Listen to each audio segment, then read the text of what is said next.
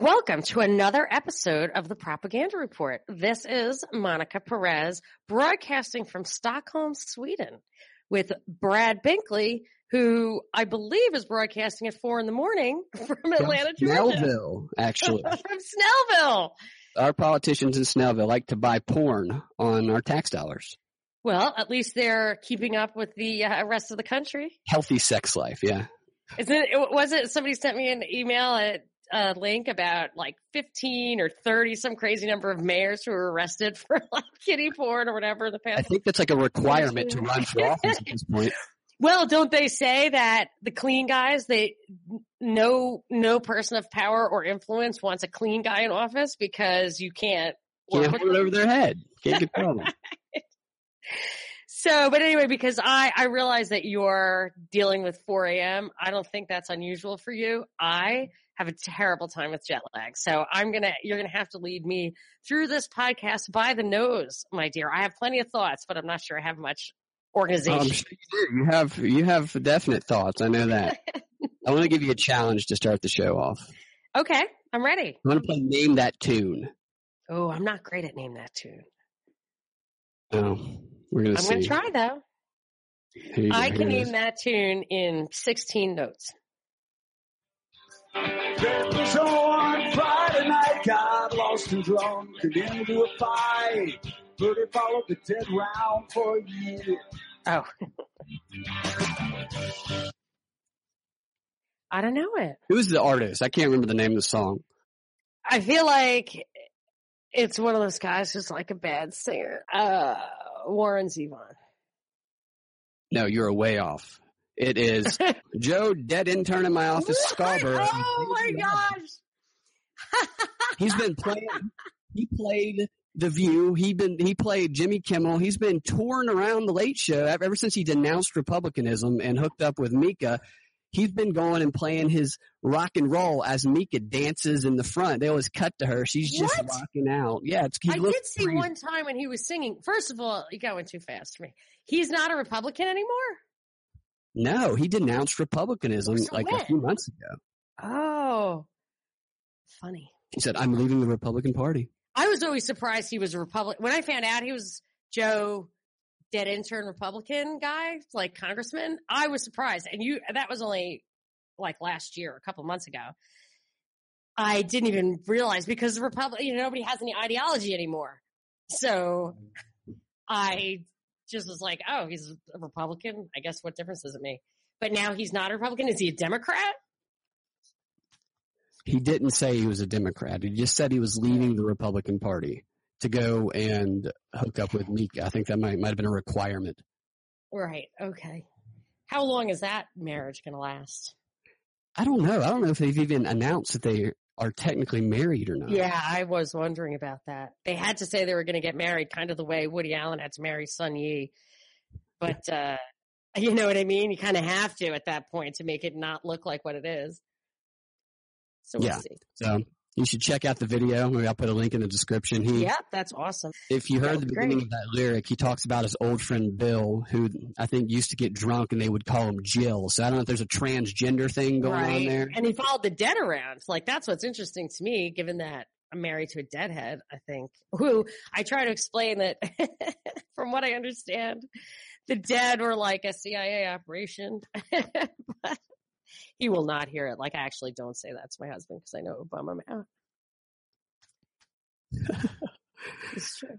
I'll investigate that. There's been some research done on the topic. The government made the acid and just passed it around to the kids so they couldn't think straight anymore. Yeah, they gave it to their own agents too, didn't they? They start with their own agents? Like in the research and everything? Timothy Leary and all that stuff? Is that what you mean? Or do they send them out on the street? I know if you read the book, which you probably didn't because it's kind of obscure, Mary's Mosaic, it's about JFK's last mistress who was killed shortly after the Warren Commission report came out, supposedly because she knew stuff. Cord Meyer was her ex-husband who at first was trying to establish a world government that he was going to run, but then later ran Operation Mockingbird, the CIA infiltration of the Washington Post and all those other big newspapers. but she turned JFK supposedly onto acid, which she got from Timothy Leary. And he started seeing like the truth of things. So, and that only like, I would normally think a book like that was total disinfo, but, I think it might have even been written by her son. But in any case, his last speech at American University right before he was killed was about this, peace that we could achieve in our time. And he hinted, in my opinion, to understanding that the U.S. is going around causing all this trouble, that we have arrived to where we could have peace and prosperity. And I think that's when they had to get rid of him. And if you read the report from Iron Mountain, which was written around that time, it says if you have a president who cannot gin up the enthusiasm for a war that we need, that's a catastrophe. And then he was dead. Whatever. Well, we dove. Am I off track? Into the rabbit hole. Sorry, and I'm completely off track of the things that... You were going to tell me about the fight that you saw. Oh, yeah. So I launched... So this is what I'm doing. My husband's got a big birthday. Don't ask me what birthday. It might have implications for my own upcoming birthdays that I don't want to talk about. But so we're on this. So he's got a big birthday, and he had a business trip, and I'm just kind of tagging along, and then we're going to do some vacationing, whatever. So we launched this excursion in Vegas going to the Triple G Canelo fight. So my family has a long history of boxing. I enjoy a good fight. I'm not like, I don't follow the minutia. I don't usually follow little ones. The skinny guys bum me out because they just pound on each other for 12 rounds and I don't know. So, but this was supposed to be a good fight. And, I like Triple G. I liked Canelo too. Triple G is like from Kazakhstan, and Canelo Alvarez Canelo means cinnamon. He's like the ginger from Mexico. And, Canelo was going up a weight, so I didn't figure he was going to win. And Triple G's fantastic, so I figured he would, dominate him. And fight was a good fight. It looked real. They were both super exhausted. Canelo kind of was more tired, and I wondered sometimes why Triple G didn't just beat the living crap out of him, but it looked like a great fight. It was a good fight. I was happy. It was restoring my faith in something. You know, I was like, after seeing some of the recent Mayweather fights, I thought they were all kind of orchestrated. They were all planned. So the fight's over, and everybody knows the audience was for Canelo. It was Mexican Independence Day. There were a lot of Mexicans in the audience, and he's Mexican. So people were really rooting for him, but it was clear he lost. So they were rooting for him, and then, but at the end, so we're waiting for the decision. Everybody knew what the decision was going to be, obviously, for Triple G, who won almost every round. And they said there were 3 judges. The first guy has it for Triple G. The next judge has it overwhelmingly for Canelo. And then the last judge has it as a tie. So this fight was a draw. So the entire arena just erupts in boos. I mean, it was like, and these are mostly Canelo fans, but when he clearly, you know, once they realized the fight was fixed, they weren't having it. Everybody was furious. Everybody. But they cut to Max Kellerman from ESPN broadcasting from the ring saying, oh, when did you know you'd started winning the fight and all this? And Canelo's like, I was winning the whole time. And we're like, what the fuck are you talking about? What is Kellerman talking about? He knows better than this. And Mateo was tweeting me saying, oh, he's been doing this the whole time. Every round on the air, he's been saying, oh, yeah, Canelo really is doing great. And you're watching thinking, what are you talking about? So he was talking it up the whole time. And then, so it was clearly fixed. I mean, it was absolutely fixed. They immediately, then I find out, like within seconds or minutes, that the judge who had it overwhelmingly for Canelo was a female. So Adelaide Bird, I think her name is. And I was like, oh, okay. So now, because it's so clearly fixed, the only way they can pretend that it's not fixed is that she's stupid because she's a chick.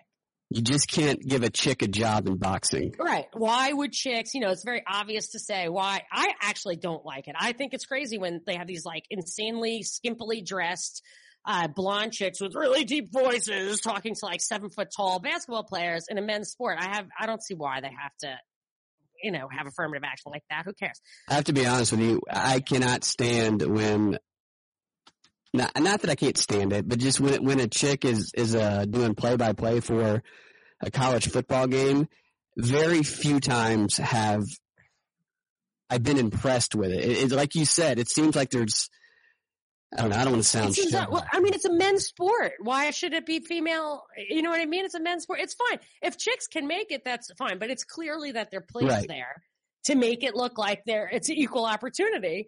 And I find it annoying, but it was very clear. And what people did not focus on was that there was a third judge who said it was a tie.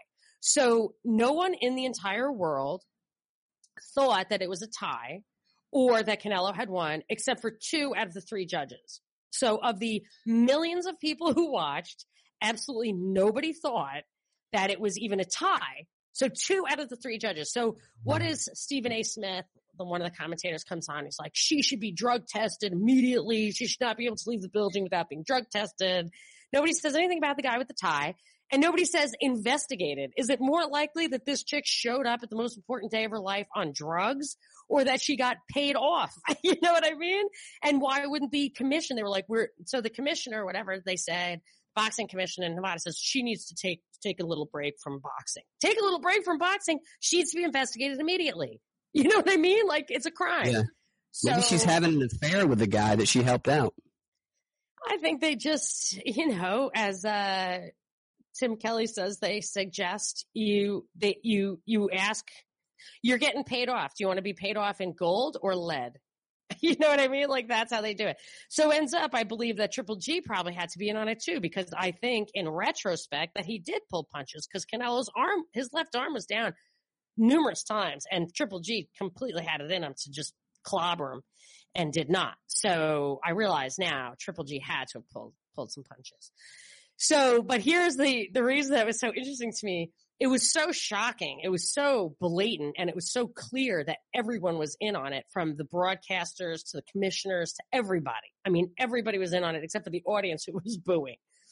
And my husband was like, I said, see, everything's fake. And he said, yeah, you're right. It's like, finally, after 20 years of hearing the Monica Perez show, long before there was a Monica Perez show, this guy finally, I mean, he'll probably show up for work and have to get his mind right. He's probably not going to be able to maintain that level of awareness while he has to function economically in this world. But he just could not deny that. I mean, I showed him a picture of that Charlie Hebdo policeman getting not shot in the head. It's complicated, but if you go to my website, monicaperezshow.com, and Google policeman, you'll see this whole thing. And I just showed him, I walked him through it, whatever. And he just it prompted me to buy a t-shirt with Richard Pryor's face on it that said, who are you going to believe, me or your lion eyes? And he could not get his mind around something I was showing him, a picture I was showing him of what was clearly to me, a false flag. This got through to him. So let's see how susceptible he is to future truth. But this was undeniable. Let's get through to people when it occurs to something that they care about, when they're invested in a fight. Or that they understand it, and they know they understand it. Right. He would say with the bullets, I don't know how a body reacts to a bullet. I'm like, well, heads explode. Oh, that's how it is in movies. It's no, people definitely bleed, stop moving. But, he just couldn't see it. So anyway, I feel like now he is, let's see how long it lasts. But that thing, I thought there would be a lot of hullabaloo, and nobody cares. Well, you'll have to remind him of that event every time you're trying to show him that something is a setup. Yes, I will. Your mic is super hot, just FYI. So turn it down a little bit. How's that? A little better. All right. Let's talk about Trump's UN speech. I know you had that made me sad. A little bit to say about that. I want to start off. I want to play you a clip of Trump, and then I want to play you a clip of McCain from about 2 weeks ago. They sound very similar in what they're saying. I think you'll find it interesting. Here's the clip of Trump from the speech at the UN. This institution was founded in the aftermath of 2 world wars to help shape this better future. It was based on the vision that diverse nations could cooperate to protect their sovereignty, preserve their security, and promote their prosperity. It was in the same period, exactly 70 years ago, that the United States developed the Marshall Plan to help restore Europe. Those three beautiful pillars, they're pillars of peace, sovereignty, security, and prosperity. The Marshall Plan was built on the noble idea that the whole world is safer when nations are strong, independent, and free. Here's McCain. We have got to spend more money on defense, giving God. the world that we've been in the last 70 years. I don't want to make a lecture, but at the end of World War II, we designed a new world order, the longest period of peace and prosperity in history. That is now unraveling, and I don't have to tell you all the places in the world where it's unraveling. This requires a stronger national defense, a stronger military. I mean, look at the crisis we're facing in North Korea. This is really serious. Sounds pretty similar, doesn't it? The whole thing makes me super sad. Because first of all, the peace, if you think back at what was considered obvious, like to Tesla, for example, that if you have a super weapon and everybody has it, there can't be any more big wars. You just kind of like accept the borders as they are. And what's so wrong with that, really? I always wonder what wars are really about. I think in the beginning they were about taking over regions so that your sovereign, the king, could to collect taxes from that border farm, move the border over and then you get the taxes. Now there's oil, there's, whatever, I guess places for people to live of the same language. But really, I think it's about resources at the top and control resources at the top. But when I hear those guys talking about that stuff, especially McCain talking about this thing unraveling, that's how I go back to the JFK thing. And I believe that it takes all the effort of people like John McCain for the world just to not default to a state of peace and prosperity. I think from technological advances and also truly deterrent weapons, I think that is what JFK was talking about. We are within reach of true peace and prosperity around the world. And I think they have to work really hard to keep this archaic, what should be a defunct paradigm in place with this hierarchy. And I think they put a lot of effort into it to figure it out. And so when they talk about stuff as if we have to be the policeman of the world, we're creating the problems. So Theresa May also made a UN speech and she talked about these people and they identify Syria and Ukraine as violating the sovereignty of others or violating this principle of sovereignty, which is insane because those are the places whose sovereignty we violated and are thereby destabilizing really important areas in the world. This is such doublespeak gobbledygook, just like the Russian communists used to use the opposite, just Orwellian opposite words from what the truth is. That's all we hear in the news today is Orwellian opposite words. Nobody says anything that they mean. Everybody says what they don't mean. It's the language has gotten so twisted. Yeah, and it's all bullshit. So here's some opposite for you. I listened to that UN speech, which I had been absolutely tuned into because on September 15th, a few days before the speech, Nikki Haley and McMaster came out and foreshadowed the speech. They heard the speech and they said some of the stuff that was going to be in the speech. And I knew it was not good. And so I was ready for it when Trump came out. When they're saying, and Theresa May was saying the exact same thing, that what we need is to reform the UN to make it more efficient and effective. And that makes my blood run cold because these guys are talking about when the UN was founded. The guy who led the conference to found the UN in 1945 or whatever, maybe it was 47. They say exactly 70 years. Maybe it didn't get implemented. Oh, no, that was the Marshall Plan. Yes, I think it was 1945 in San Francisco. It was Alger Hiss, who was later convicted as being one of the communists in the State Department, but really he was just a globalist in the State Department, I think. Or maybe he was a real bona fide communist. They do say that. So his plan, what he talked about then at that launch meeting, was that the UN, it had to start as a non-binding thing. The two things that the UN doesn't have that it's meant to have is the authority to tax, which of course is the beginning of the end. The difference between the Articles of Confederation and the Constitution is the power to tax. And that's what destroyed the American experiment 8 years after it started, marked the beginning of the end. But the power to tax and the power to enforce its dictates. So when they talk about making the UN, reforming it, making it more efficient, knowing, as I do, the original goal, and I think the continuing goal, is to have this world government. And then you have Theresa May in her speech fold in this idea of we not only need to stop extremism, we need to stop ideologies that are a threat to the UN's vision, and that should be next year's big goal for the UN. They should make a priority, stopping ideologies, not extremists, not radicals, not terrorists, but ideologies that are a threat to this. So now you have where they have this world government in place. They want to stop ideologies. They want to make it more efficient, more effective. They want to, Nikki Haley was positively giddy about how much more effective that she wants the blue helmets to be. These are troops on the ground sent by the UN into different countries. So when you have this world government thing and you're stamping out competing ideologies, there is no competition among states. What if there's no suggestion at all that any of these ideologies are legitimate?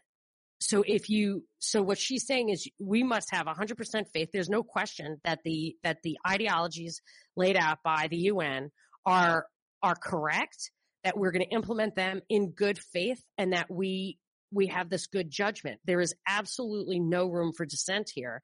And that's what makes me nervous, is that if they're going to stamp out ideologies and unify and strengthen this world government, I mean, what happens when they're wrong, especially now that they're implementing surveillance states, totalitarian police states, all this kind of stuff. I mean, what is the recourse if they're wrong at all? And this Trump is ushering in, and he's the guy who supposedly was the anti-globalist. And now look what's happening.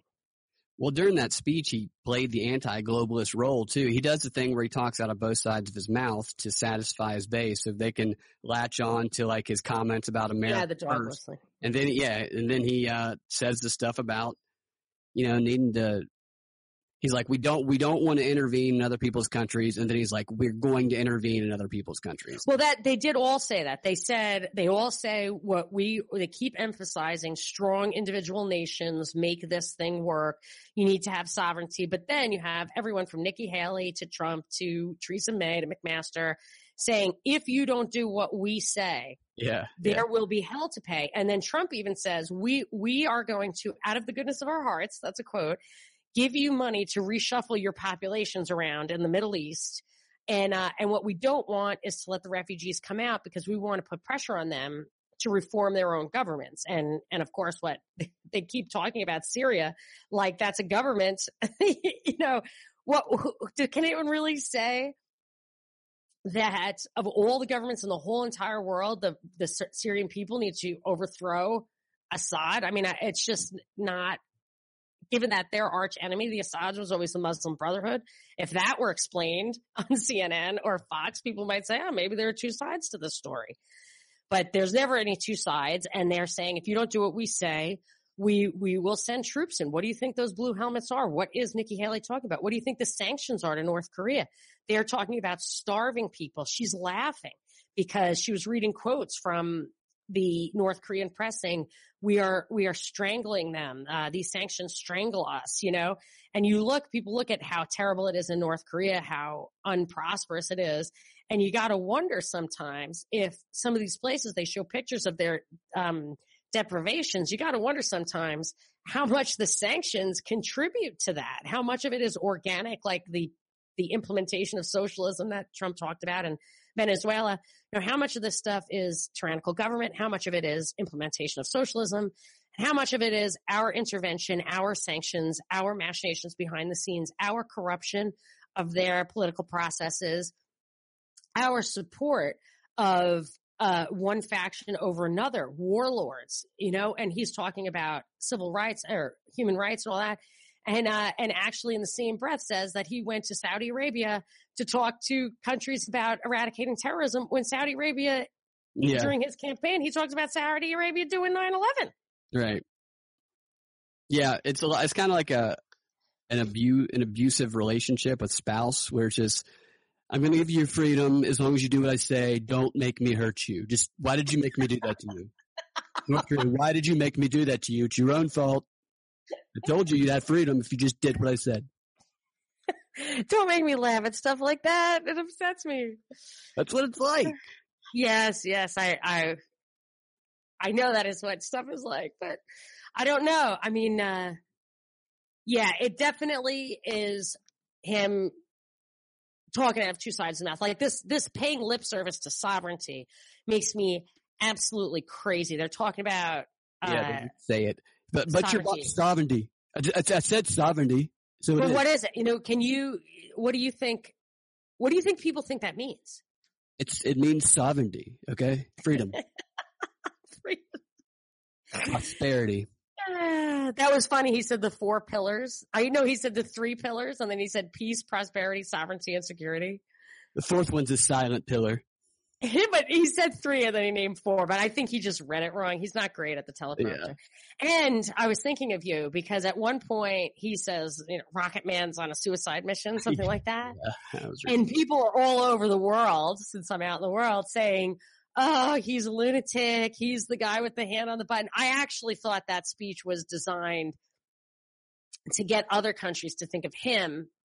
So I think that Kim Jong-un is most likely an operative, witting or unwitting, an operative of the CIA, that he's there to make us look like we have an important reason to be in Asia. And so he acts crazy, especially uses that crazy haircut to make him look the part.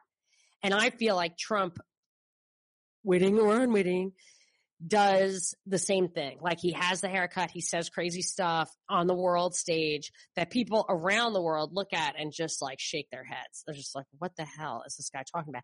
So they act like this Rocket Man thing just popped out of his head while he's making this UN speech.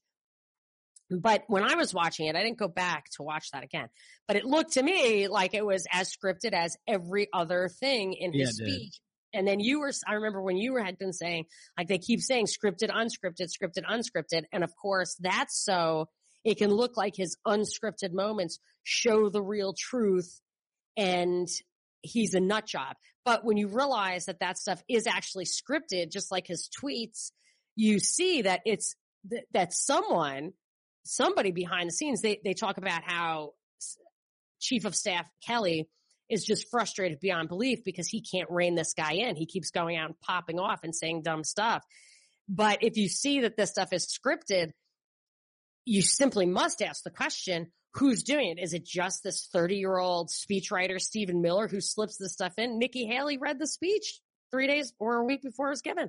So she was okay with that? Did she see the Rocket Man thing? You know what I'm saying? Like, there's a conspiracy here, people are conspiring to have him say stuff or tweet stuff, and who and why. It would have been funny if he would have got the song wrong and he would have said Piano Man.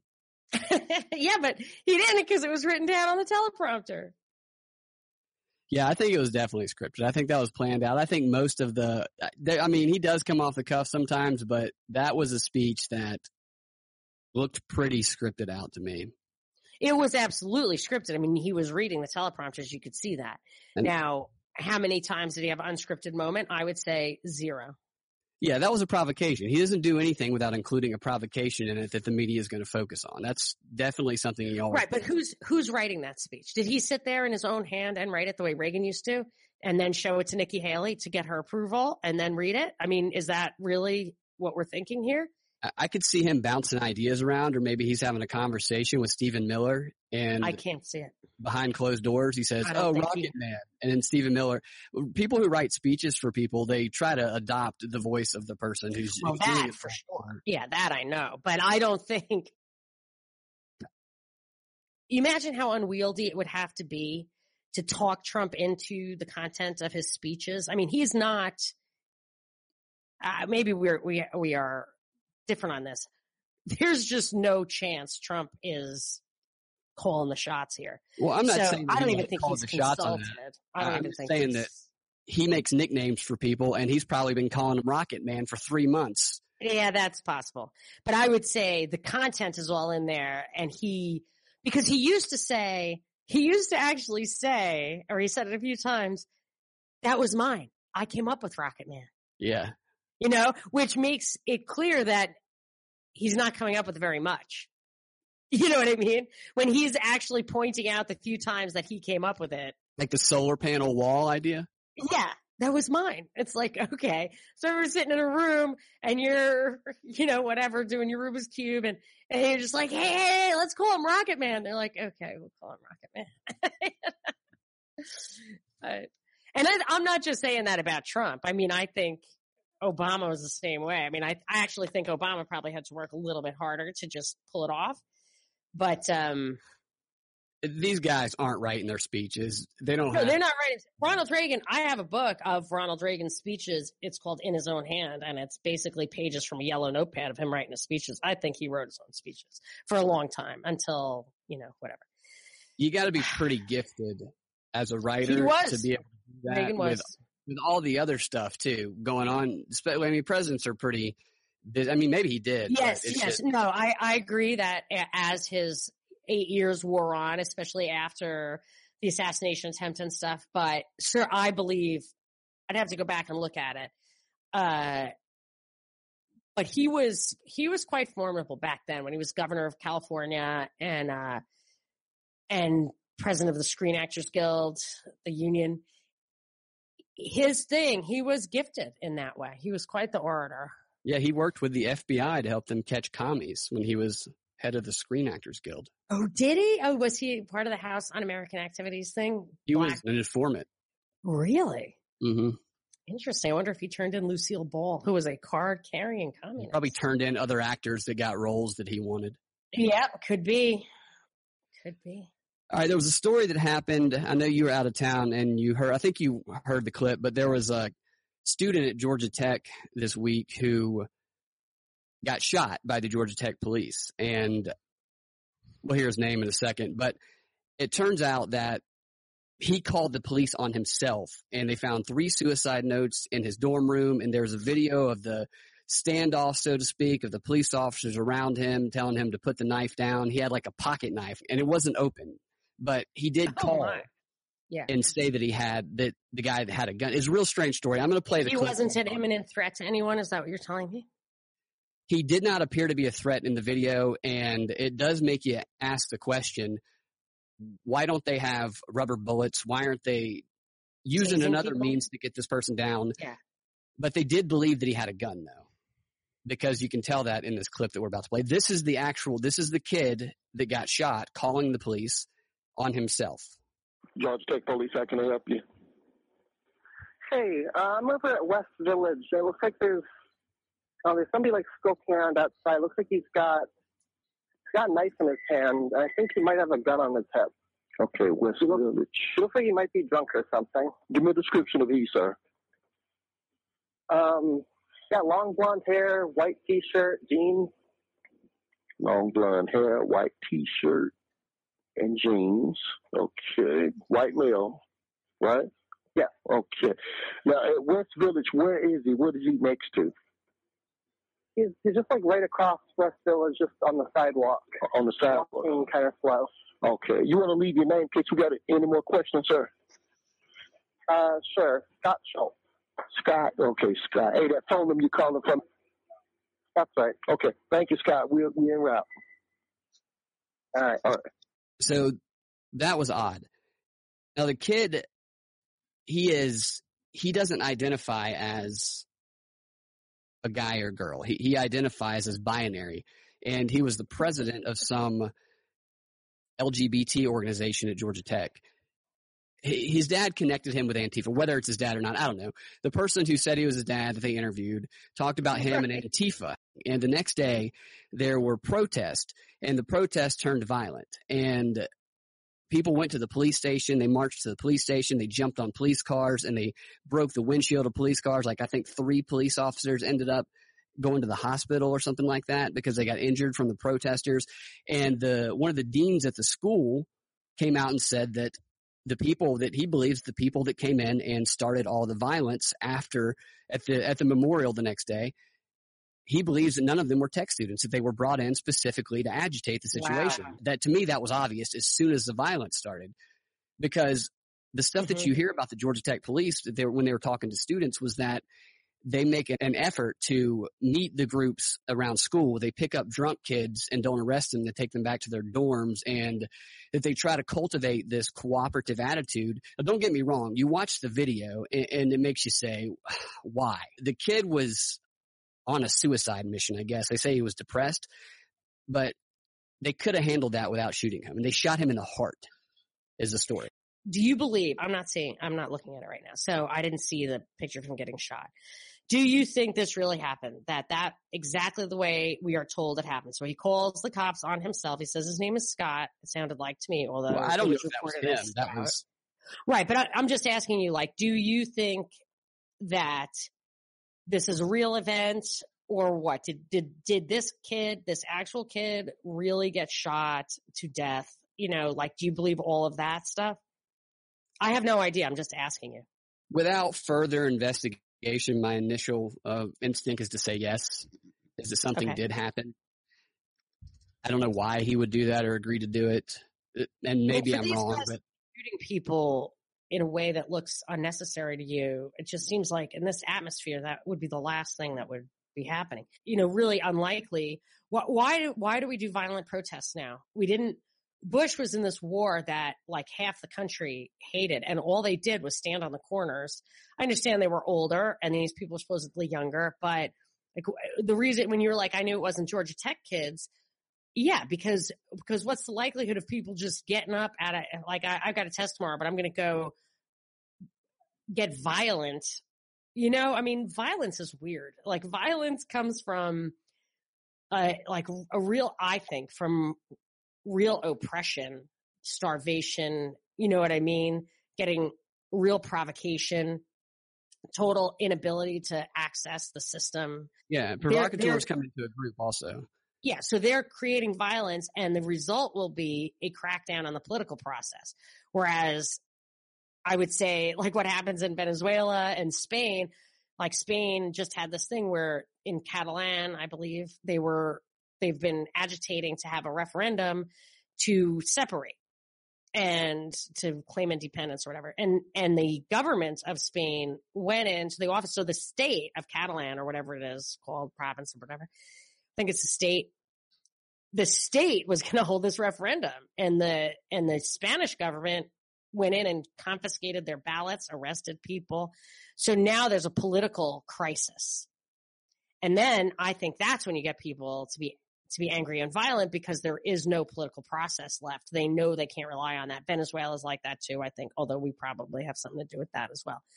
But so for this to be the violence to provoke the political crackdown, it feels a little backwards to me, because I don't feel like we're desperate. Well, anytime there's a group and there's people mourning, all you need is 2 or 3 people to get in there and start, and they talk about this in this Bolshevik strategy book.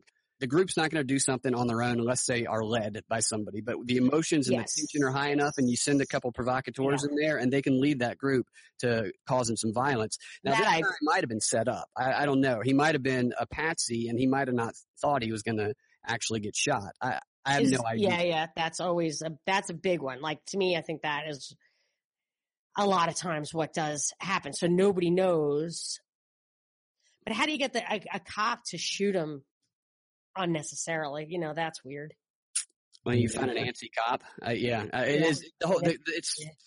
It is what happened is odd. The result of it, in my opinion, regardless of whether it was set up or whatever, is that this is another way that they are extending the polarization and simplifying the groups. We talked about a few weeks ago how Indivisible was broadening the definition of white nationalists, of alt-right, because they want to be able to put anybody who disagrees with their agenda into that hate group, into that hated group of people who can make an enemy. This is a broadening of the definition the other way. So right. So they really want to be able to put half and half of the people in these two extremists to make a real pervasive dialectic.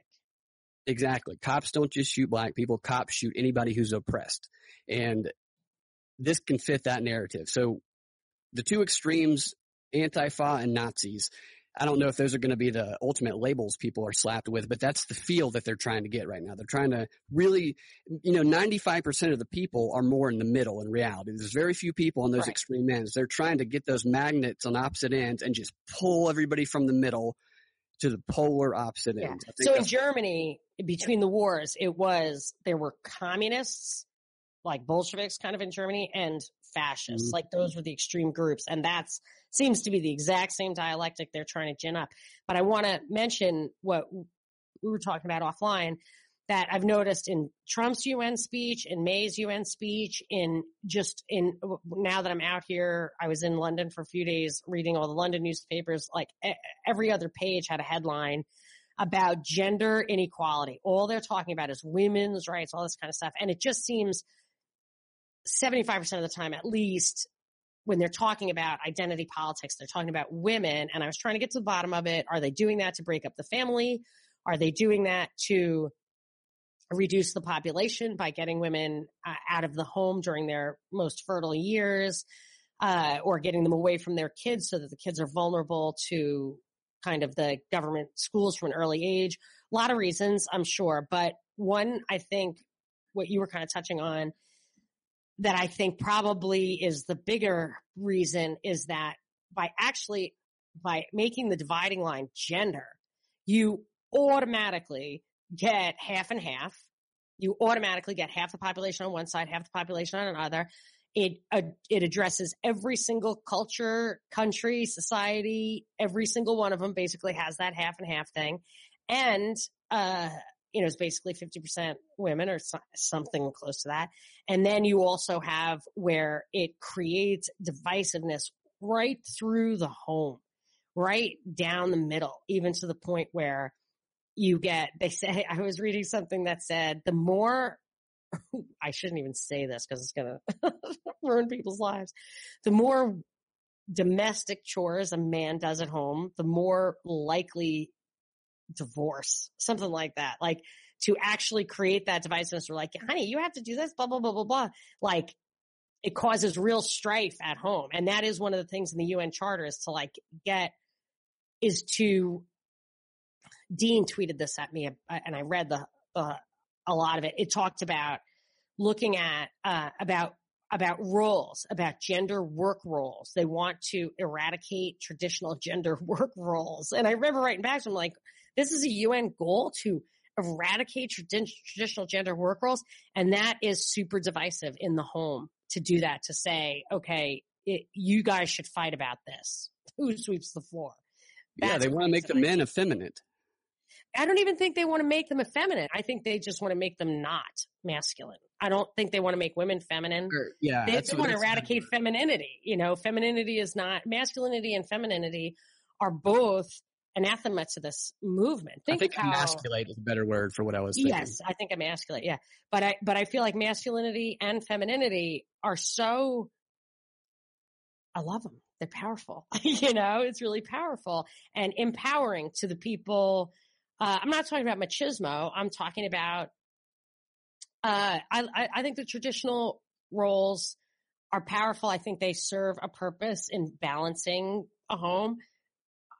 It's not a big deal. I just, I'm not like an activist one way or the other, but by attacking that, I think it may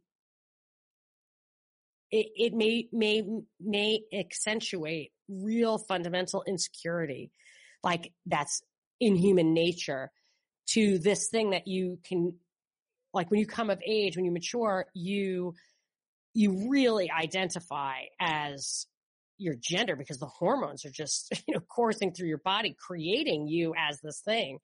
And that is such an insecure time. I think that's why you have like a lot of gender confusion when they accentuate it among youth. They really have fertile ground because it's so confusing and hard to deal with just to start out with. And I think it really causes mental problems. They say suicide rates go up with, absolutely transgenders mental problems. Yeah. When there's parents now, when their kid's 5 years old, dressing up like a girl and is a boy, and they're promoting it and trying to get the kid to do, you're going to be a girl now, and the kid decides to do it and he's 5.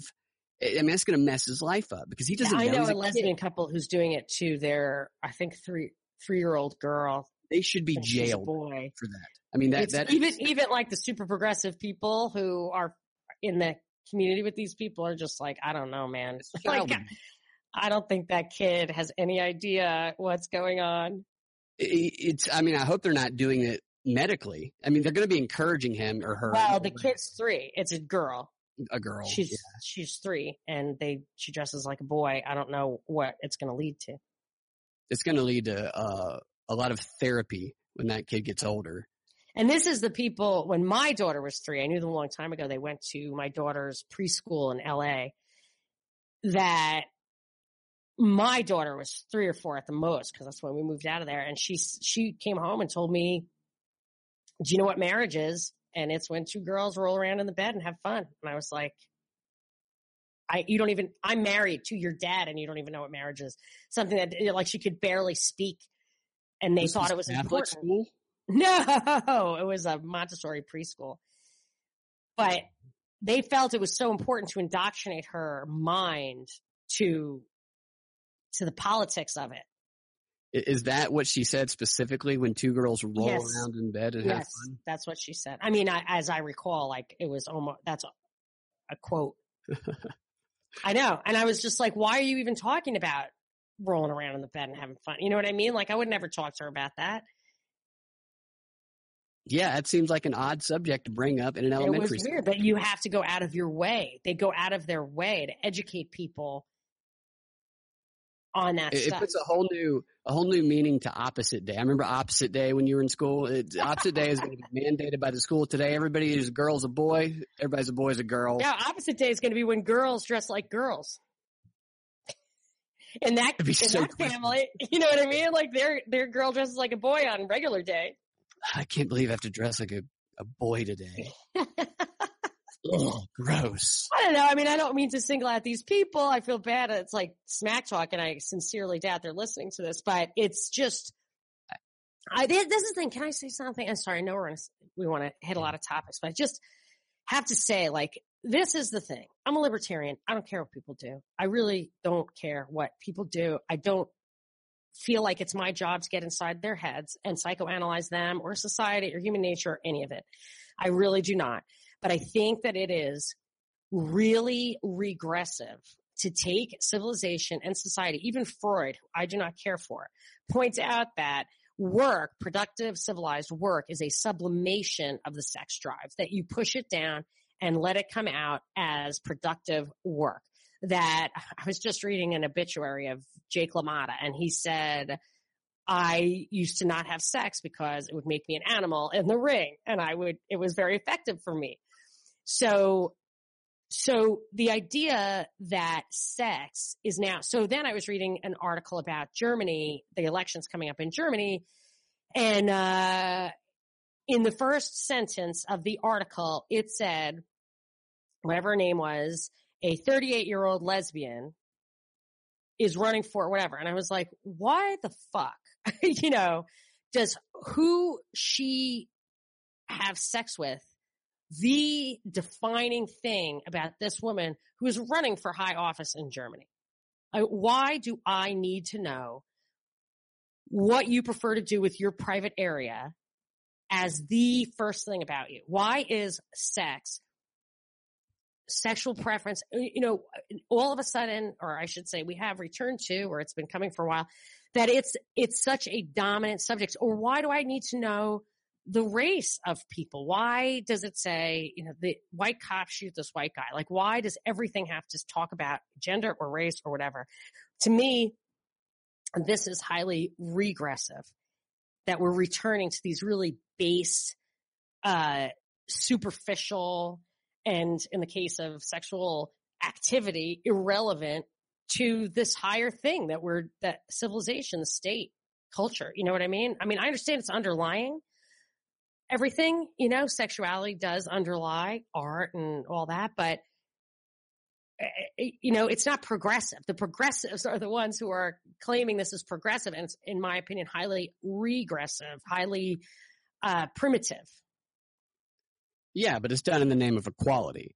I think we should promote it. I'm going to start introducing myself to people. But it's not equality. It's completely divisive. It's talking about how people. I know, I'm being sarcastic. It's I know. But that's another irony about the whole thing. It's about separating people out based on identity, attributing to them characteristics that and beliefs and ideologies that have absolutely nothing to do with, their privates or their skin color. I mean, why does it happen to be anybody who falls into a category of identity have to be a socialist? Why is that true? Why do you have an economic philosophy associated with this identity thing? It's kooky, but that's the thing, the dialectic. They have to put everybody on the one side.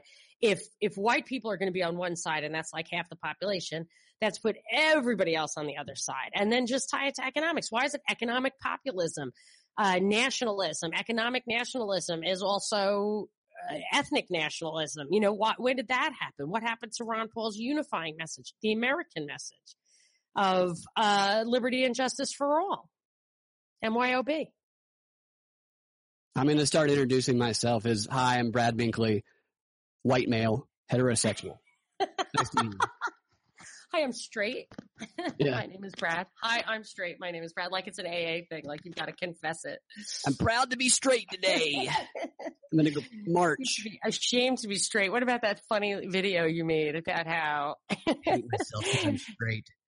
Everybody, it was like you hated yourself because you were white, or everybody. It was so funny because it was in the video of like an MTV video that's like 2016 is the worst year ever. I can't wait to the one they make at the end of this year. What do you think it's gonna?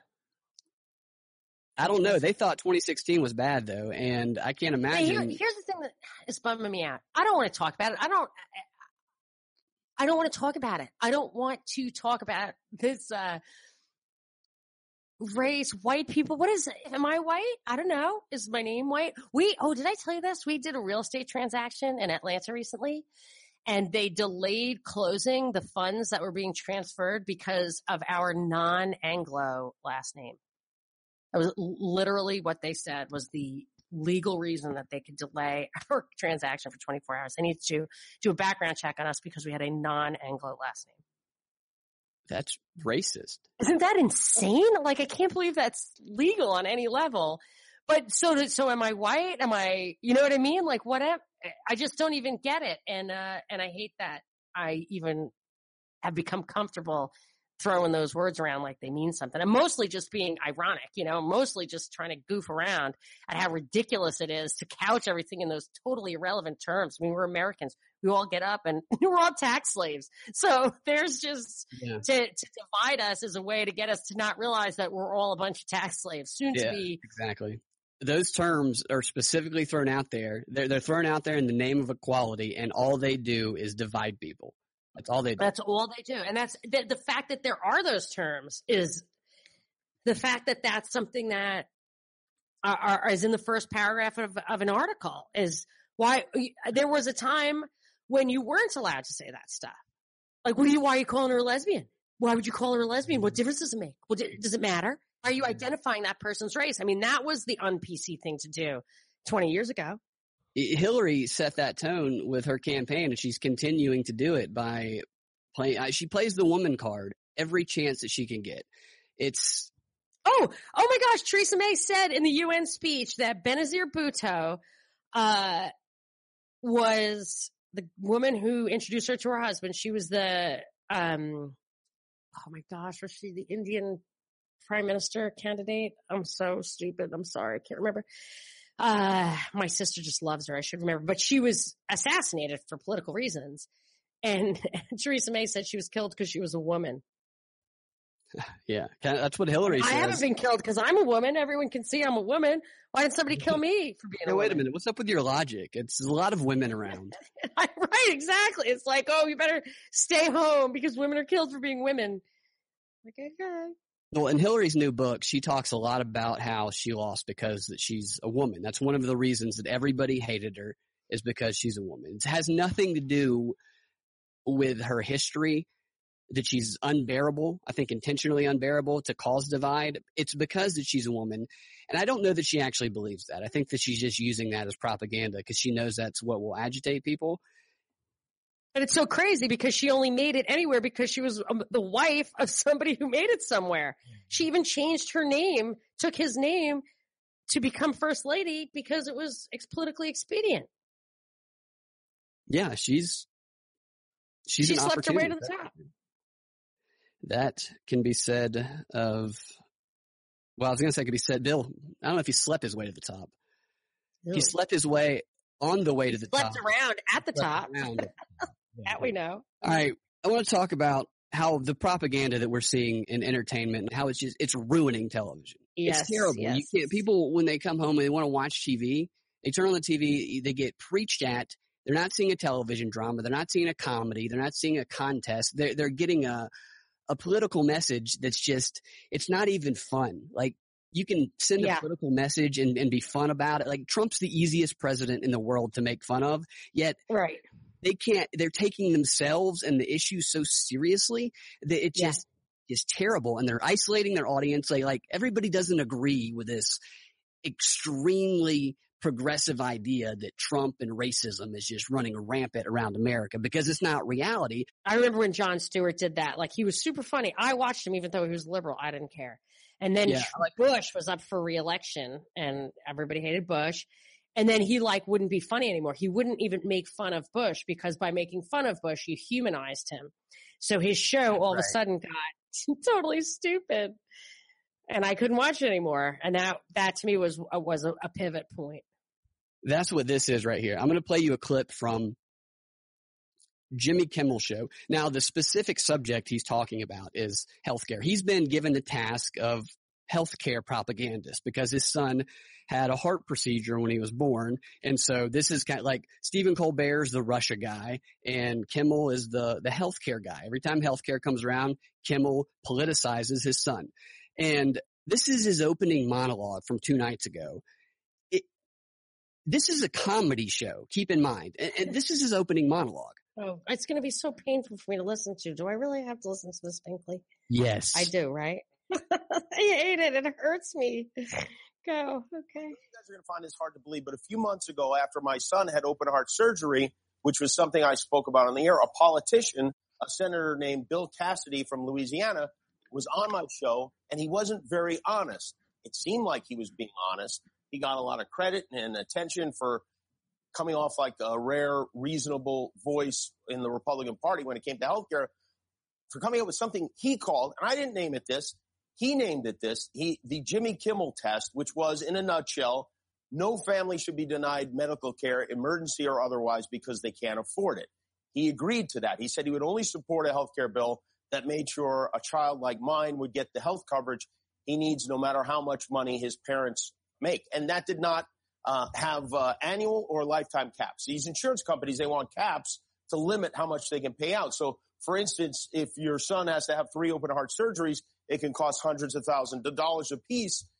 If he hits his lifetime cap of, let's say, $1 million, the rest of his life, he's on his own. Now, our current plan protects Americans from these caps and prevents insurance providers from jacking up the rates for people who have pre-existing conditions of all types. And Senator Cassidy said his plan would do that too. He said all this on television many times. So last week, Bill Cassidy and Senator Lindsey Graham proposed a new bill, the Graham-Cassidy bill. And this new bill actually does pass the Jimmy Kimmel test, but a different Jimmy Kimmel test. With this one, your child with a pre-existing condition will get the care he needs if and only if his father is Jimmy Kimmel.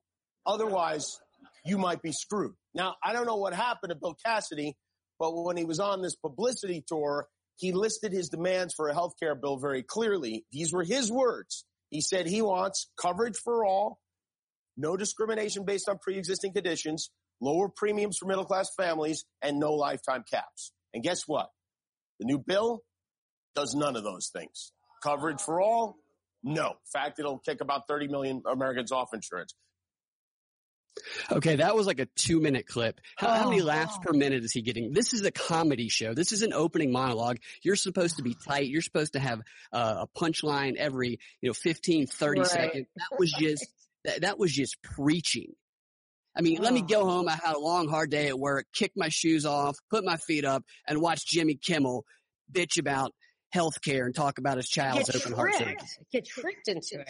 Right. That was 2 minutes right there. It felt like about 4. That went on for another 6 minutes. No. And, yeah. And then it ended with this. This was his entire monologue. And it ended with this. This is about a minute and a half. This is even worse in my opinion. And by the way, before you post a nasty Facebook message saying I'm politicizing my son's health problems, I want you to know I am politicizing my son's health problems because I have to. But fuck Trump. My family has health insurance. We don't have to worry about this, but other people do. So you can shove your disgusting comments where your doctor won't be giving you a prostate exam once they take your health care benefits away. It's unbelievable. Somehow Japan and England and Canada and Germany, France, they all figured health care out. And don't say they have terrible health care because it's just not true. This is a bad bill. But don't take my word for it.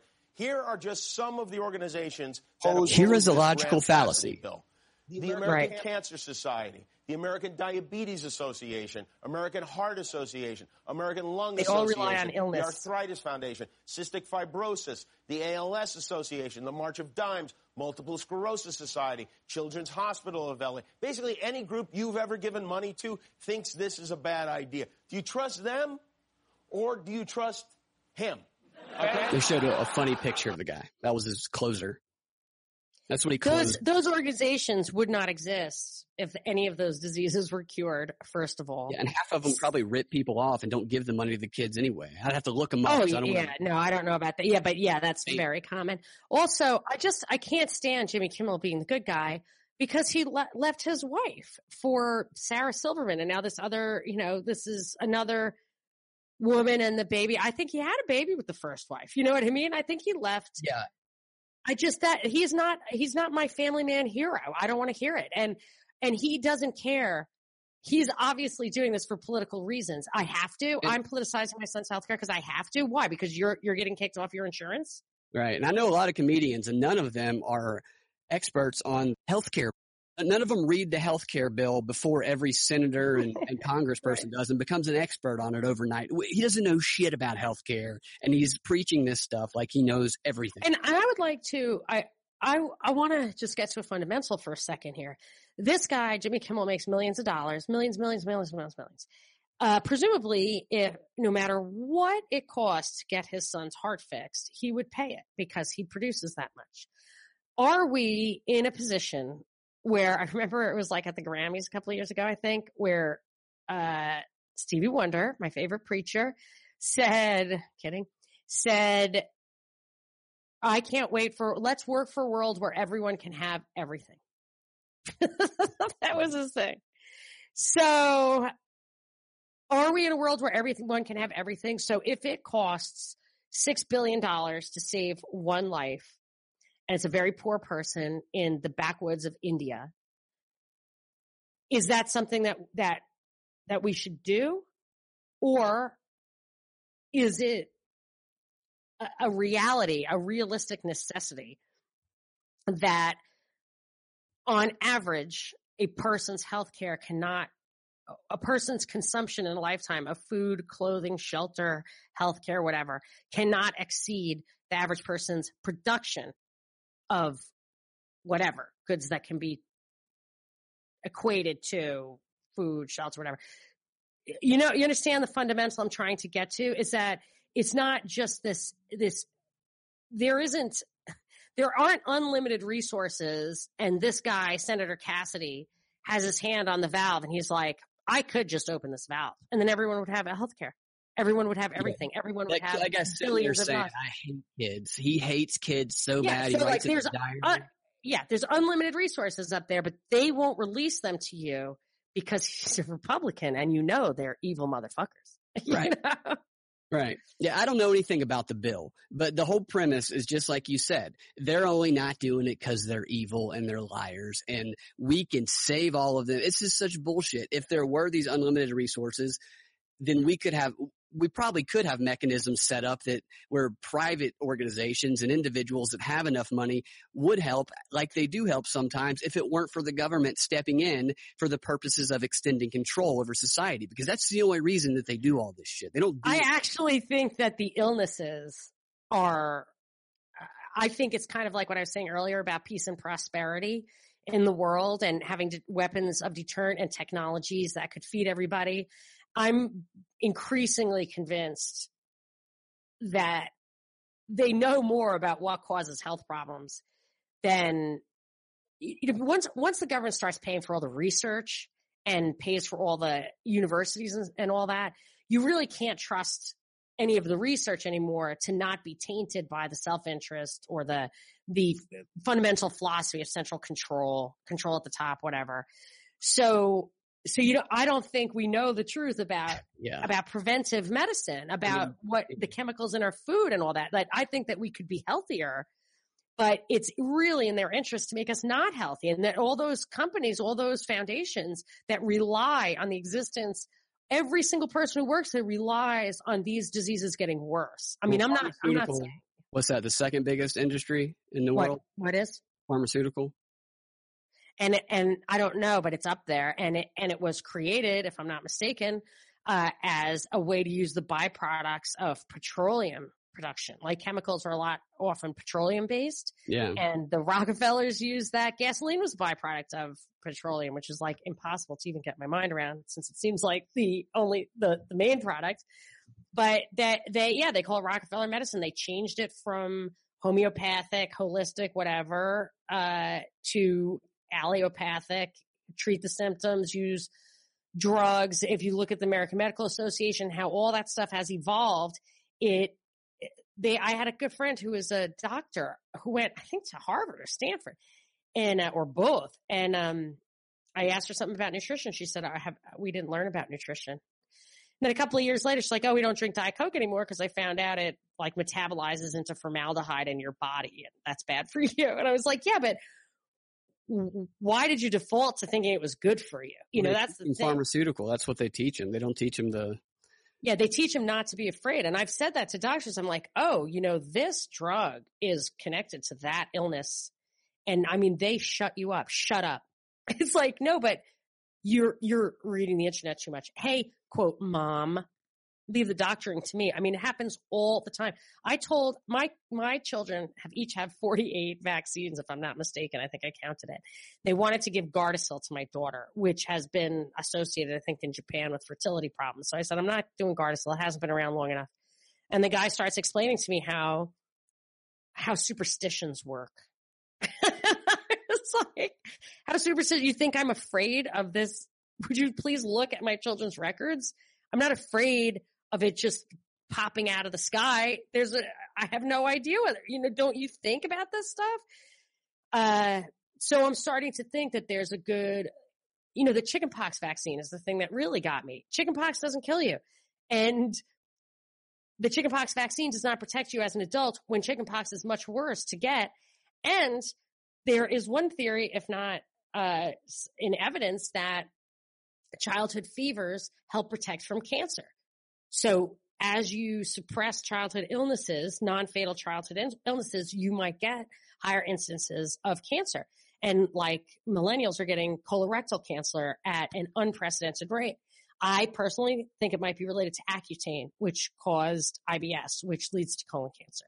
But it also could be the provision of vaccines that prevented them from developing the secondary immune system. I don't really know, the science of it, but what I'm saying is, if my government is taking my money and investing it all in the research that is supposed to inform me on this, and I don't know it, I can't trust them to make my own decision. I really do not know if my behaviors and what they are telling me are the wisdom and the healthcare is actually making me sicker, because when they talk about health insurance, they don't ever talk about health outcomes. They never talk about health care. And what Jimmy Kimmel was saying about people should not be denied emergency care regardless, they are not. That is one thing my doctor friend did say. You are never, ever denied. And that is true. And I've never known anyone to be denied. I've known illegal immigrants to get open heart surgery, to get amputation, to get tons and tons of health care, no questions asked. I do know people go bankrupt from health bills. I do know that. But part of that is the extremely high. Keep people in debt too. Yeah, the extremely high cost of healthcare, which is a function of this excessive demand, which happens, hyperinflation happens in any subsidized industry, from education to healthcare to housing. All right, cool. I got a couple more clips I want to go. We got a little bit of time left, so I'm going to move through these fairly quick. This is another example. If you're watching Kimmel and you're like, oh my gosh, I don't want to think about healthcare. I've been at work all day. Let me switch it over to Colbert. Maybe he's not talking politics tonight. Let's see who his guest is. I am not going anywhere. Well, please go somewhere. Let me stop this and say, sorry. When he brought her out, yeah, Colbert led a standing ovation. She sat down next to his desk, and he did not sit. He looked at the crowd to signal, keep standing, and he gave her a standing ovation, and the crowd stood back up. And he looked like a pussy standing next to her, giving her a standing ovation. Like an ass kisser? Or like a weak person? A weak person. Just like an ass, like she's totally dominates and controls him. I mean, you don't do that for anybody else. Why does she get a standing ovation? And people fall for it, right? Yeah, they stood up too and started clapping. All right, so do you remember when I told you that Hillary, when she was reading that excerpt from her book, that she was signaling people to take action, the Indivisible group? What would you do? I wish I had done something. Oh, yeah, I remember that. This is the same thing. Colbert has obviously been prompted to do this. He is giving a call to action to the resistance in this clip right here. So our intelligence community and others have said that he did have a personal grudge against me.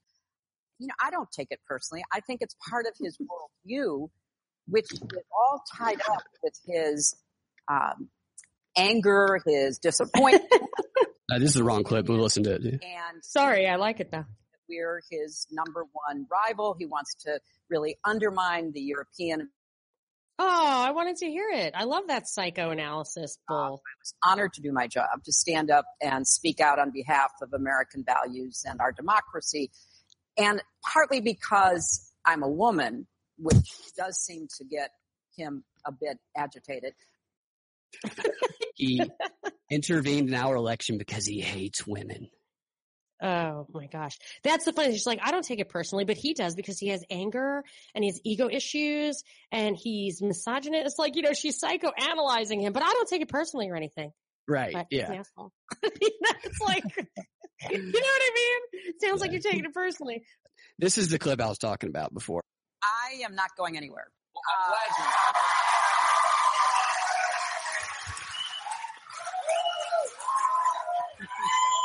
They love it. At first, I could understand some of those calls. People saying like, well, the Republicans are tearing themselves apart. Don't give them, someone to rally around in opposition to, because you are a convenient figure for them to unite against.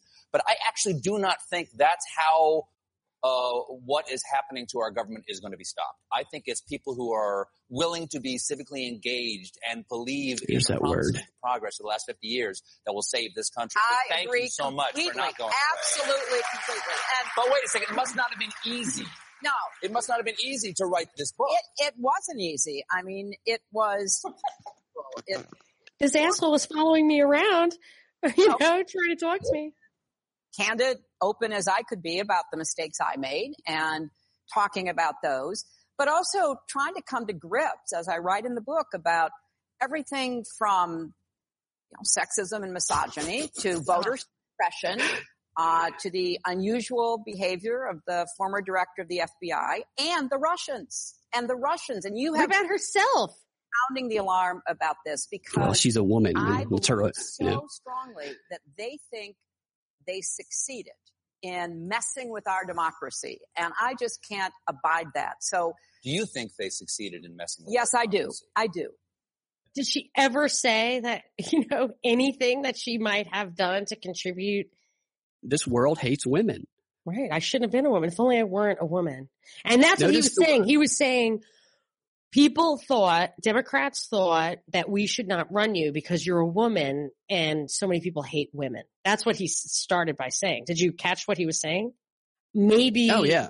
you can take a chance and put women out there because everyone hates them. And it's Everyone just so hates them. insane. I mean, of all things, of all identities, not to just arbitrarily hate, it's the identity that your mother, your wife, and your daughter all share. You know what I mean? know. Who doesn't have a woman? I mean, how many guys really wake up in the morning and just think, Just look at their wife and say, hate women. I hate women. Yeah, like I could never work for a woman. I don't care. That's why I'm a trucker. Because I can't work for. Now that may actually, I'm glad my brother doesn't listen to this podcast. It is quite possible that he is a trucker because he doesn't, but it's working for anyone is no fun.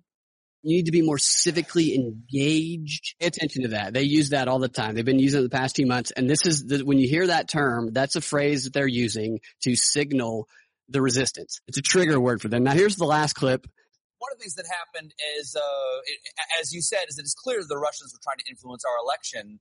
Clear. Said, Everybody knows. At NPR that if it's proven, if there is a deeper connection, some sort of collusion between the Trump campaign and Russia, that would be grounds to question the legitimacy of the election of the president of that state. Yeah.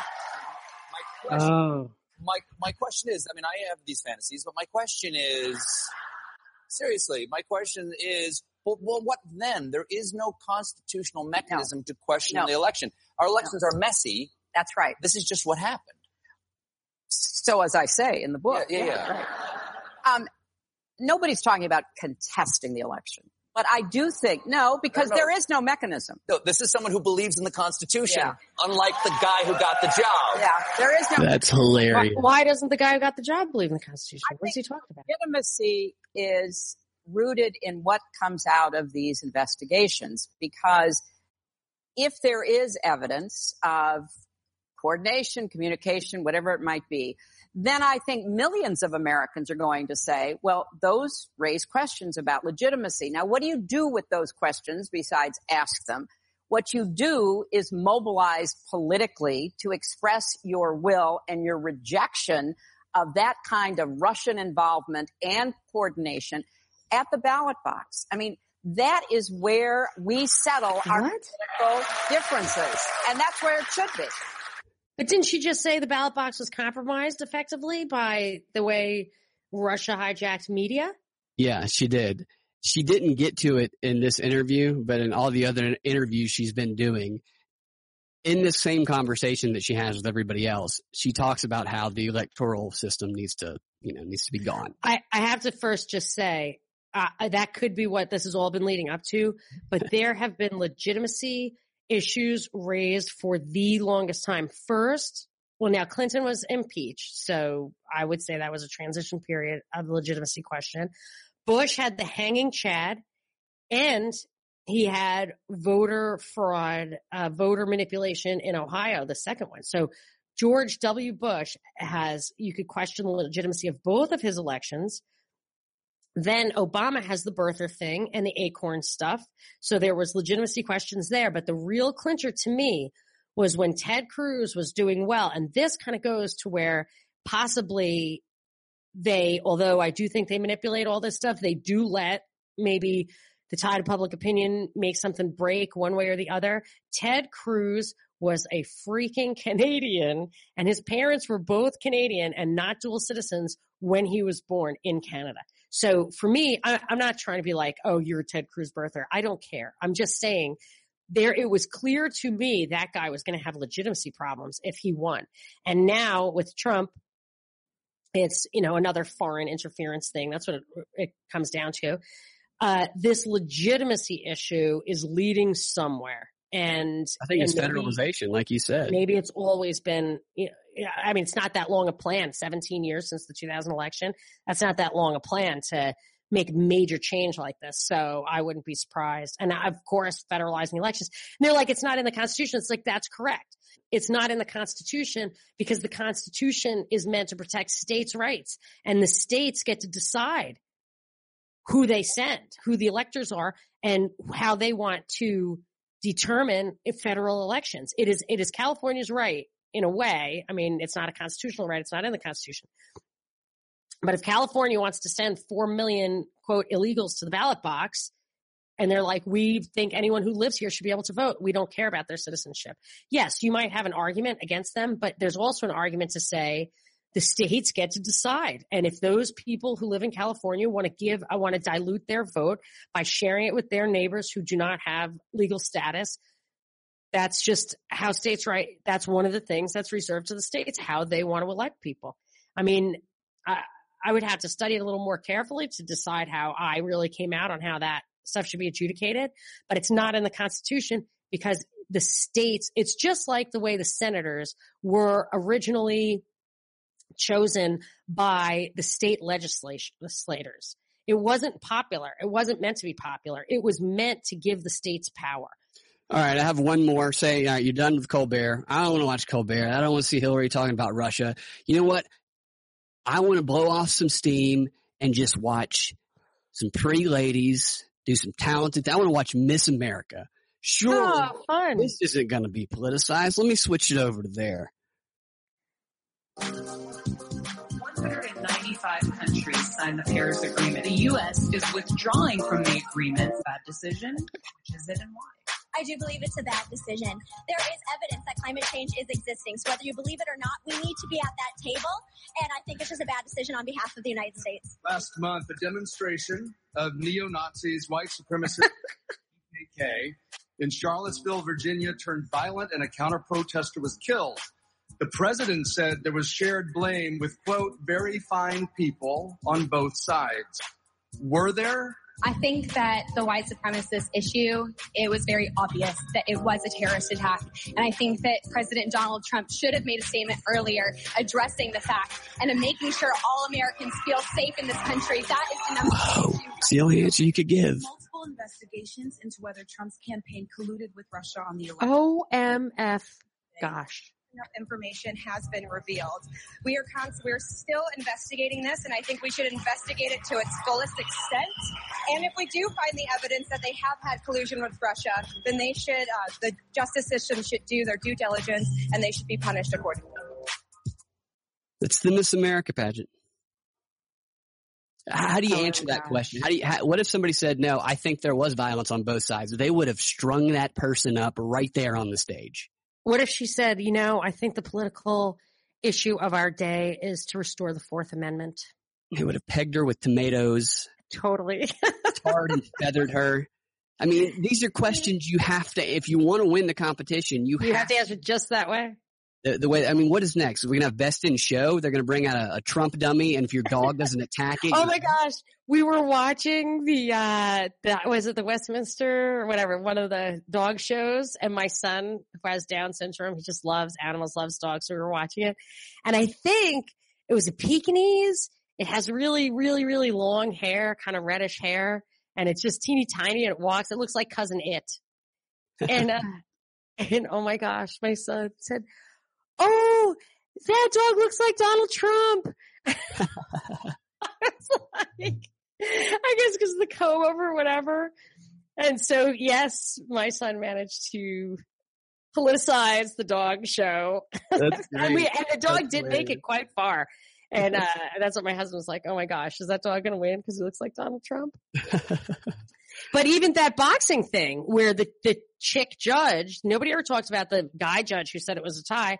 The chick judge, I mean, it was politics. It was a way to just bring in, it reminded me of that Damore letter, the ridiculously, obviously orchestrated Google letter. The guy who has a good job at Google writes a 10-page scientific inquiry into how women are, in fact, inferior in tech and sends it around to his coworkers. I mean, never. That would never happen. But it lays the groundwork, you know, that kind of putting that stuff in the background. it's politics. It's politics used for various purposes. It's used to excuse things, and it's just okay. All right. I want to run through these clips because we got to do this today because it just happened last night. This is going to be another, like a tech news segment, how our technology is strangling society. Yes. Zuckerberg came out not that way. He did a video where he announced how Facebook was going to combat the Russian interference because Russia, apparently, Facebook sold them a whole bunch of ads, thousands of ads. We know nothing of the content of them. Have we seen any of these ads? Did you see them? No, we haven't seen them, and we're not going to, because if we showed you, we wouldn't be able to lie later. Right. Now we don't know how this narrative is going to evolve, so you have to watch. Yeah, exactly. Yeah, you have to watch the video. You got to watch the one that CNN linked because the other ones edited that part out. But the video on CNN's website starts with his eyes closed like he is a robot in the off position. And then when the camera rolls, somebody turns it on and his eyes open like he's, what's the one on Star Trek? What's his name? Data. Data makes Zuckerberg look like a first model Android. It's horrible. Now he gives his 9 points on what they're going to do to fight Russian interference and foreign interference on Facebook. I care deeply about the democratic process and protecting its integrity. Deeply. Facebook's mission is all about giving people a voice and bringing people closer together. Those are democratic values, and we're proud of them. I don't want anyone to use our tools to undermine democracy. That's not what we stand for. The integrity of our elections is fundamental to democracy around the world. That's why we built teams dedicated to working on election integrity and preventing governments from interfering in the elections of other nations.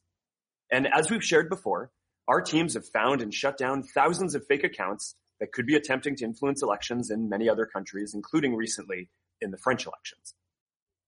What caught my attention about that clip to begin with was when he said, the integrity of our elections are important to democracy, not just here, but around the world. Mm-hmm. So that's because they need to maintain the illusion that democracy or the Democratic Republic, they don't even tell you what it really is. They just keep saying democracy. Mm-hmm. I will also say, he said this about France. I don't want to steal your thunder, but do you have a clip where he addresses Germany? Are you going to say that, or can I say it now? Yeah. He addresses Germany in one of these. I don't know which one it is, but I do have that one clipped. I'm just going to play them one by one. Are we going to play them all? Because I'll tell you then after. Yeah, I'm going to play them all. I cut them short to where he just says the main points. Okay. So here's the next one. First, we are actively working with the U.S. government on its ongoing investigations into Russian interference. We've been investigating this for many months now, and for a while we had found no evidence of fake accounts linked to Russia running ads. And when we recently uncovered this activity, we provided that information to the special counsel. We also briefed Congress, and this morning I directed our team to provide the ads we've found to Congress as well. Now, as a general rule, we're going to be limited in what we can discuss publicly about ongoing law enforcement investigations, so we may not always be able to share all of our findings publicly. But we support Congress in deciding how to best use this information to inform the public, and we expect the government to publish its findings when their investigation is complete. He said that we trust Congress to use the information that's to the best of their ability. So he's not saying we trust Congress to tell the truth with it. He's saying we trust them to use it to fit their narrative. He chose his words very specifically. We're going to trust them. Yes, they do that. It's just like the healthcare thing. They talk about health insurance. They never talk about health. But Hillary, I don't know if you caught this, but one of the clips you played earlier of Hillary on Colbert, she was saying, we're not going to question the legitimacy of the election. We don't want a re-election or anything like that. What we want is to react to the outcome of the investigations.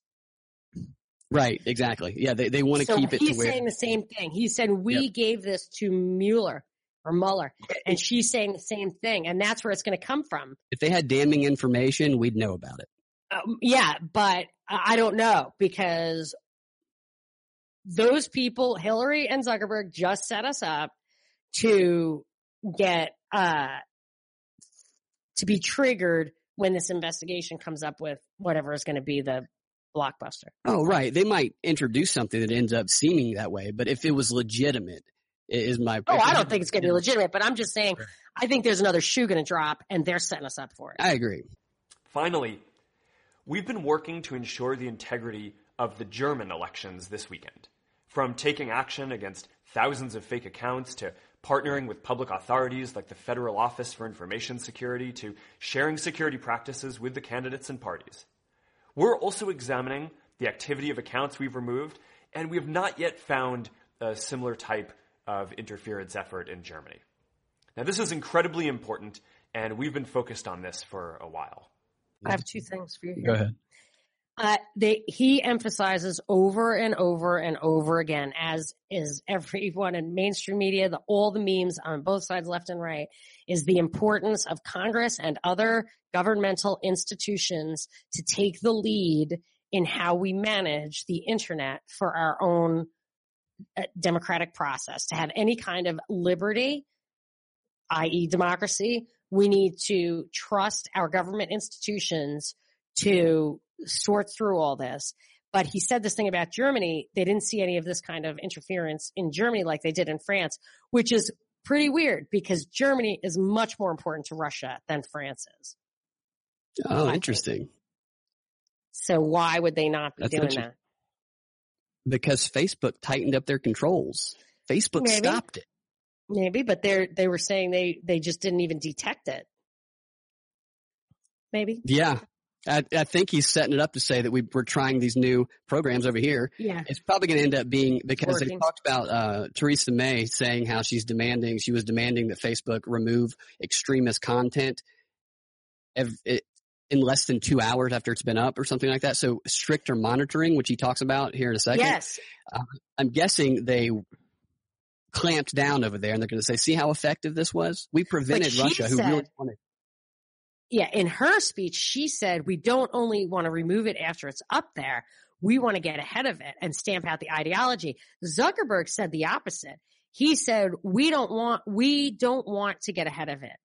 We want there to be consequences for people who do the wrong thing, which is the American way. You should always have consequences. You don't limit people's liberty. You just punish violations.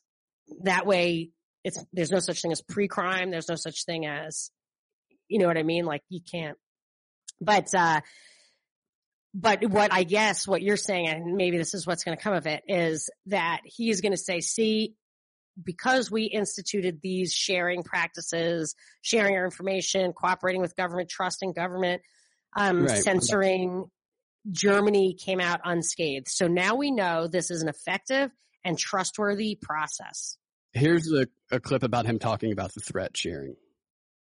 7th, we will increase sharing of threat information with other technology and security companies. We already share information on bad actors on the internet through programs like Threat Exchange, and now we're going to explore ways that we can share more information about anyone attempting to interfere with elections. Now, it's important that tech companies collaborate on this, because it is almost certain that any actor trying to misuse Facebook will also be trying to abuse other internet platforms too. You might remember that during the Ossoff Karen Handel campaign, I posted a link from the Georgia Secretary of State website of an official corporation, the information about who, filed it from the Secretary of State's website, and it got removed for being fake because someone flagged it. So is my information going to be shared with this threat because I was a bad actor? Because That's interesting because you and me and Ron Paul and so many others have been demonetized on YouTube based on trigger words. So it's real censorship. It's censorship based on content. Right. And to that point, listen to this clip. 8th, we are working proactively to strengthen the democratic process. Beyond pushing back against threats, we will also create more services to protect our community while engaging in political discourse. For example, we're looking at adapting our anti-bullying systems to protect against political harassment as well. And we're scaling our ballot information tools to help more people understand the issues. I mean, Melania is on the anti-bullying thing. She just did a speech about it the other day. she launched it before the election even. So, and I flagged that. I was like, why is she launching an anti-bullying campaign? She's about to lose. She's not going to be relevant, but there she was. Yeah, well, I mean, that's the whole thing here. That's the con, is the anti-bullying. They're not going to define it. They're not going to give clear standards. Yeah. They're going to do like YouTube does, and they're going to judge as they go based on the people they want to silence, based on people who provide information that threatens their narrative. That's well, it goes. Yeah, it goes along with Theresa May's tone in her UN speech, super boring, whatever. There was actually an article in the UK newspaper I was reading about how boring it was. Why can't we have someone who makes good speeches? But the point of the boringness, what in my opinion was, it was hand in hand with saying we need to eradicate these ideologies before they become extremist, radical, whatever. We need to all rally around the values that have been enshrined in the UN. That if it's that you get, if you're in an insane asylum and you're not insane, I think you will go crazy. You know what I mean? You'll not like go crazy, but you'll start screaming and yelling and banging on the windows, like, get me out of here. So when the UN and Donald Trump tells me that he's going to drain the swamp, but strengthen the UN, it makes me want to scream. So where am I going to scream? Like, how am I going to get people's attention? If bullying, I think they're going to define it as simply frustrated, like the whole thing behind Liberty on the Rocks, it was like hearkening back to our founders' tradition of basically banging the table in pubs, fiery political speeches. This takes the fire out. And who has the fire? The irate minority has the fire. Sixth, we will expand our partnerships with election commissions around the world. We already work with electoral commissions in many countries to help people register to vote and to learn about the issues. And we're going to keep doing that.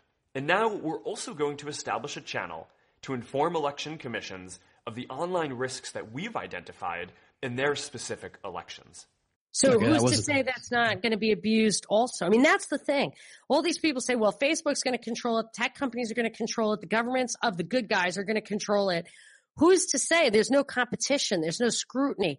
There's no, you know what I'm saying? Like, this is just totalitarianism. I know. And you know why he gets away with it, this stuff right here is because he talks like this. And we're going to do this for the democratic process. Oh, yeah. What if Steve Bannon were reading the exact speech that Zuckerberg is reading? We could go ask people on the street. We could say, Steve Bannon recently said this. Yes. Words, and people would go, oh. Fascist. Fourth, we will strengthen our own ad review process for political ads. Now, to be clear, it has always been against our policies to use any of our tools in a way that breaks the law. And we have many controls already in place to prevent this. But we can do more. Most ads are bought programmatically through our apps and website without an advertiser ever speaking to someone at Facebook. And that's what happened here. But even without our employees directly involved in the sales, we can do better. Now, I'm not going to sit here and tell you that we're going to catch all bad content in our system. We don't check what people say before they say it, and frankly, I don't think society should want us to. Freedom means you don't have to ask for permission first, and that by default, you can say what you want. And if you break our community standards or you break the law, then you're going to face consequences afterwards. We won't catch everyone immediately, but we can make it harder to try to interfere. That was complete contradictory because he was saying people aren't going to talk to you. They're not going to screen it. It's going to be algorithms that are going to screen this, but we're not going to screen you before you put anything on there. That's just if you break the law, though. He's going to put you in a Facebook. Yeah, what does that mean, break the law? What is breaking the law? I know this whole thing is vague and there's nothing concrete about it. I really don't understand because foreign governments influence our politics through their lobbying efforts, through their money, through their control of the press. I mean, Rupert Murdoch is not, maybe he has American citizenship, but he's Australian and English. So, I don't know what is the law he's talking about. Yeah, and Facebook's global. Is he talking about international? Is he talking about national? Yeah, sure. Are you only allowed to are you going to put up firewalls between borders? When you listen to people from other countries, they often act like, it's so weird that they say here or us, talking about the United States when they're not here. Like they think of our president as being, in a way, their president because he's so powerful, like the leader of the free world. Mm-hmm. You know what I'm saying? So they feel like they should have a role in the dialogue. And when Obama was running, I mean, every media outlet played songs they were singing in Ireland and, you know, cheers at the Berlin Wall. Like, oh, there were all these foreign people were celebrating the fact that he was finally bringing foreigners in on our side after our belligerence from the prior 8 years. You know? This is the last one. What I like about this one is at one point, I don't know exactly how he words it, but he basically says that this is the biggest effort that's ever been, ever, at a minimum. At a minimum, this is the most. The biggest effort. How could it be bigger than that? That's like something Trump would say. And we organized Get Out the Vote efforts that helped as many as 2 million people register to vote who might not have voted otherwise. Many of these dynamics were new in this election, and at a much larger scale than had ever been seen before in history, at a minimum. And they were much larger in scale than any of the interference that we have found. But we are in a new world. It is a new challenge for internet communities to have to deal with nation states attempting to subvert elections. But if that's what we must do, then we are committed to rising to the occasion. Our sophistication in handling these threats is growing and improving quickly. We will continue working with the government to understand the full extent of Russian interference, and we will do our part, not only to ensure the integrity of free and fair elections around the world, but also to give everyone a voice and to be a force for good in democracy everywhere. Oh, thank you, Mark Zuckerberg. So we're in a brave new world. Everyone has a voice. No, not if you censor them. And it is not new that foreign governments try to interfere in elections. I mean, I personally think Alexander Hamilton was a British agent. You know, so I don't see it working for banks. You know what I'm saying? This is not a new idea. Yeah. People think that, didn't somebody call into our show saying that Russia played a heavy hand in the Civil War? Oh, yeah. Several countries did some back dealing. It was definitely England. I don't know about Russia. They might have also. Russia, but I think it was open. I think it was above board, Russia's involvement. Right. It's just like Russia was involved in the Civil War. But, yeah, there's always been foreign spies. That's why you can't have a foreign president. It was simply about foreign interference in the U.S. Presidential politics. Yeah. Okay, we got to wrap it up. I think we've been going a while. A quick headline that I think is pretty funny. I didn't read too deeply into the story, but the headline was that FEMA in Florida, they mistakenly tweeted out, they were trying to tweet out a phone number to help people whose roofs have been blown off. And instead of tweeting out the right phone number, they accidentally tweeted out a number to a sex line. And no, that's not an accident. Somebody did that on purpose. You're probably right. I'm sure they did, but it's still pretty funny. Can you imagine that somebody calling in, their roof is blown off, they're stranded, and they're like, "Oh, hello. Sad. Tell me more about your roof." What do you mean are you wearing? Blown off?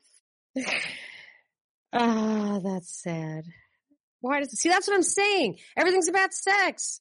I just feel like that's right. It's not that interesting. You know what I mean? If you're not actually doing it, it should not dominate all our thoughts and our media and everything else. All right. Now, you are talking to someone who watches food TV, so I guess I've got my own porn working. They try to force politics on you? No, but I'm watching people cooking and eating, and I'm not actually eating, and then I talk about it afterwards. Boy, that looked good. And on that note... Yes. Thank you very much for staying up all night to do this podcast. I am sacrificing my trip to the Viking Museum. I might still try to get out to the Viking Museum, maybe. It's a lovely city, though, and here in Stockholm. Thank you very much for another great episode of the Propaganda Report. Thanks, Binkley. Thank you. Bye. Joe Scarborough, ladies and gentlemen. Long-haired hippie who we all knew as Joe. So on Friday night, got lost and drunk and into a fight, but he followed the dead round for a year.